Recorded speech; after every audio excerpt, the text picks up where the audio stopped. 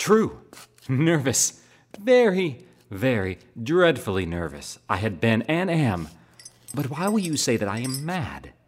The disease had sharpened my senses, not destroyed, not dulled them. Above all was the sense of hearing acute.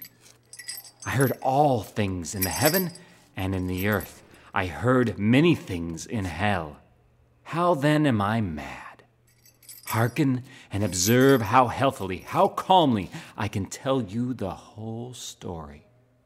It is impossible to say how first the idea entered my brain, but once conceived, it haunted me day and night. Object there was none, passion there was none. I loved the old man. He had never wronged me. He had never given me insult. For his gold I had no desire.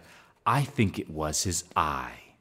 Yes, it was this. He had the eye of a vulture, a pale blue eye with a film over it. Whenever it fell upon me, my blood ran cold, and so by degrees, very gradually, I made up my mind to take the life of the old man, and thus rid myself of the eye forever. Now this is the point. You fancy me mad. Madmen know nothing, but you should have seen me. You should have seen how wisely I proceeded, with what caution, with what foresight, with what dissimulation I went to work. I was never kinder to the old man than during the whole week before I killed him.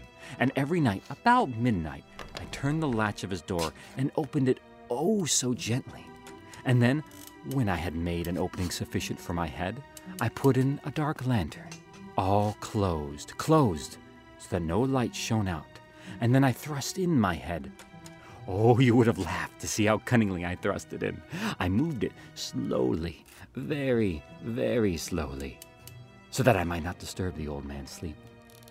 It took me an hour to place my whole head within the opening so far that I could see him as he lay upon his bed. Would a madman have been so wise as this? And then, when my head was well in the room, I undid the lantern cautiously. Oh, so cautiously, for the hinges creaked. I undid it just so much that a single thin ray fell upon the vulture eye. And this I did for 7 long nights. Every night just at midnight. But I found the eye always closed, and so it was impossible to do the work.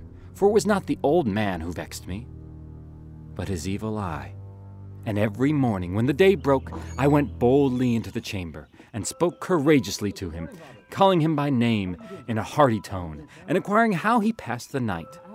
So you see, he would have been a very profound old man, indeed, to suspect that every night, just at 12, I looked in upon him while he slept.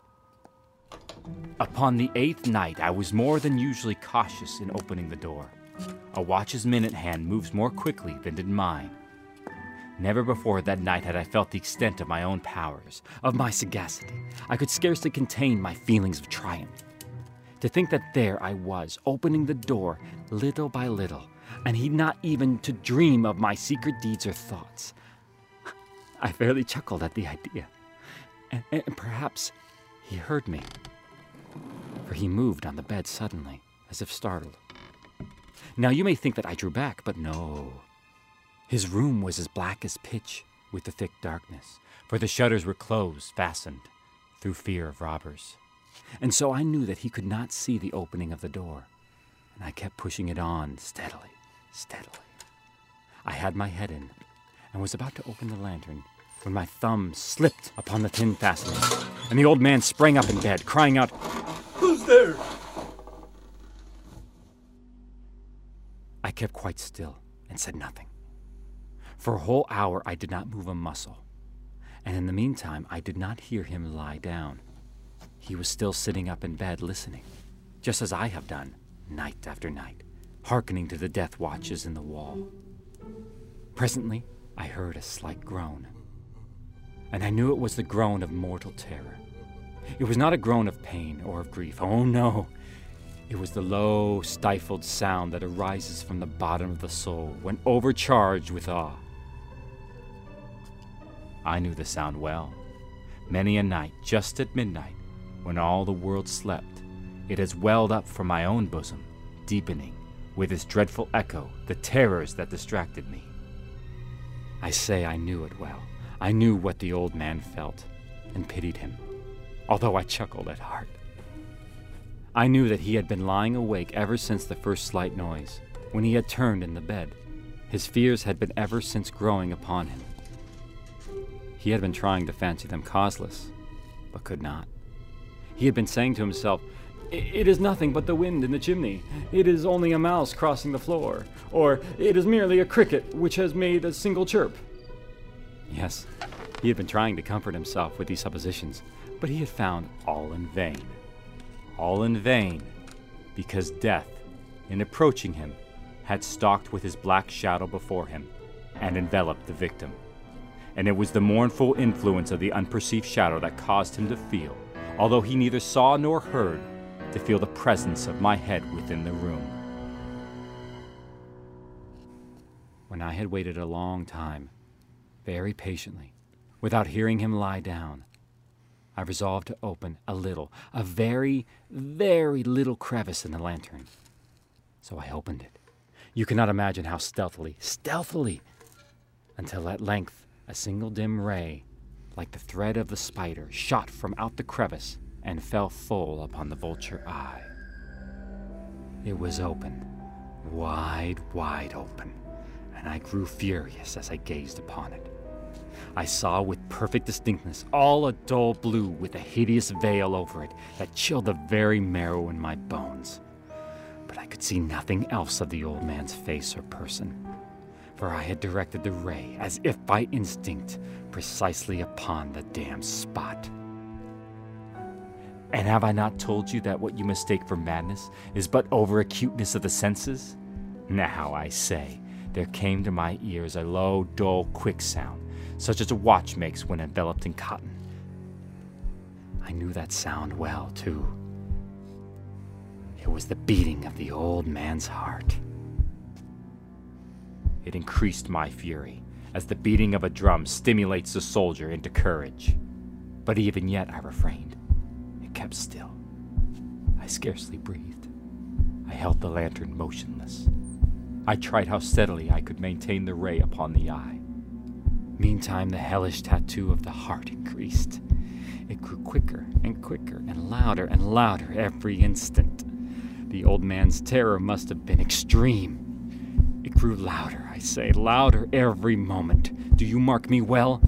I have told you that I am nervous, so I am. And now, at the dead hour of the night, amid the dreadful silence of that old house, so strange a noise as this excited me to uncontrollable terror. Yet for some minutes longer I refrained and stood still. But the beating grew louder. I thought the heart must burst, and now a new anxiety seized me. The sound would be heard by a neighbor. The old man's hour had come. With a loud yell, I threw open the lantern and leaped into the room. He shrieked once only. In an instant, I dragged him to the floor and pulled the heavy bed over him. I then smiled gaily to find the deed so far done. But for many minutes, the heart beat on with a muffled sound. This, however, did not vex me. It would not be heard through the wall.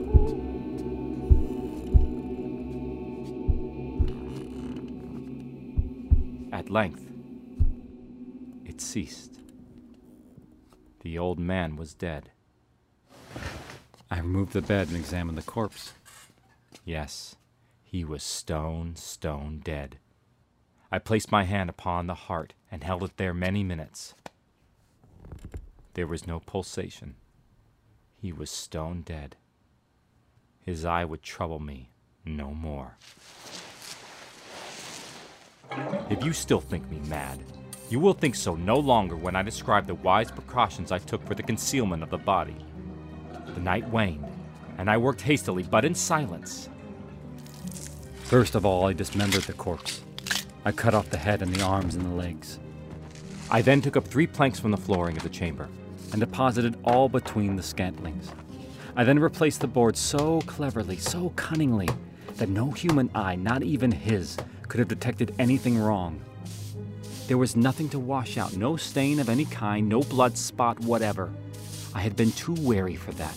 A tub had caught all. When I had made an end of these labors, it was 4 o'clock, still dark as midnight. As the bell sounded the hour, there came a knocking at the street door. I went down to open it with a light heart, for what had I now to fear? There entered 3 men, who introduced themselves with perfect suavity as officers of the police. A shriek had been heard by a neighbor during the night. Suspicion of foul play had been aroused. Information had been lodged at the police office, and they, the officers, had been deputed to search the premises. I smiled, for what had I to fear? I bade the gentleman welcome. The shriek, I said, was my own in a dream. The old man, I mentioned, was absent in the country. I took my visitors all over the house. I bade them search well. I led them at length to his chamber. I showed them his treasure, secure, undisturbed. In the enthusiasm of my confidence, I brought chairs into the room and desired them here to rest from their fatigues, while I myself, in the wild audacity of my perfect triumph, placed my own seat upon the very spot beneath which reposed the corpse of the victim. The officers were satisfied. My manner had convinced them. I was singularly at ease. They sat, and while I answered cheerily, they chatted of familiar things. But ere long, I felt myself getting pale and wished them gone. My head ached, and I fancied a ringing in my ears, but still they sat and still chatted. The ringing became more distinct. It continued and became more distinct. I talked more freely to get rid of the feeling, but it continued and gained definiteness, until at length I found that the noise was not within my ears. No doubt I now grew very pale, but I talked more fluently and with a heightened voice. Yet the sound increased, and what could I do? It was a low, dull, quick sound, much such a sound as a watch makes when enveloped in cotton. I gasped for breath, and yet the officers heard it not. I talked more quickly, more vehemently, but the noise steadily increased. I arose and argued about trifles in a high key with violent gesticulations, but the noise steadily increased. Why would they not be gone? I paced the floor to and fro with heavy strides as if excited to fury by the observations of the men, but the noise steadily increased. Oh God, what could I do? I foamed, I raved, I swore. I swung the chair upon which I had been sitting and grated it upon the boards, but the noise arose over all and continually increased. It grew louder, louder, and still the men chatted pleasantly and smiled. Was it possible they heard not? Almighty God, no! They heard, they suspected, they knew. They were making a mockery of my horror. This I thought and this I think.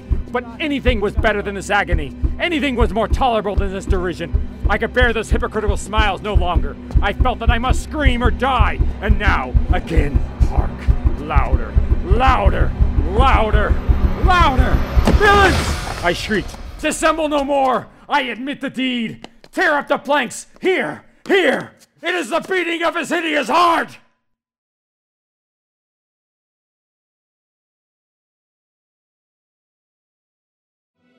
The Telltale Heart by Edgar Allan Poe.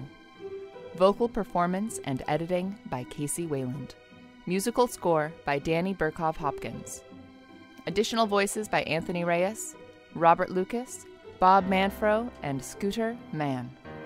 Additional editing by Katie Wayland.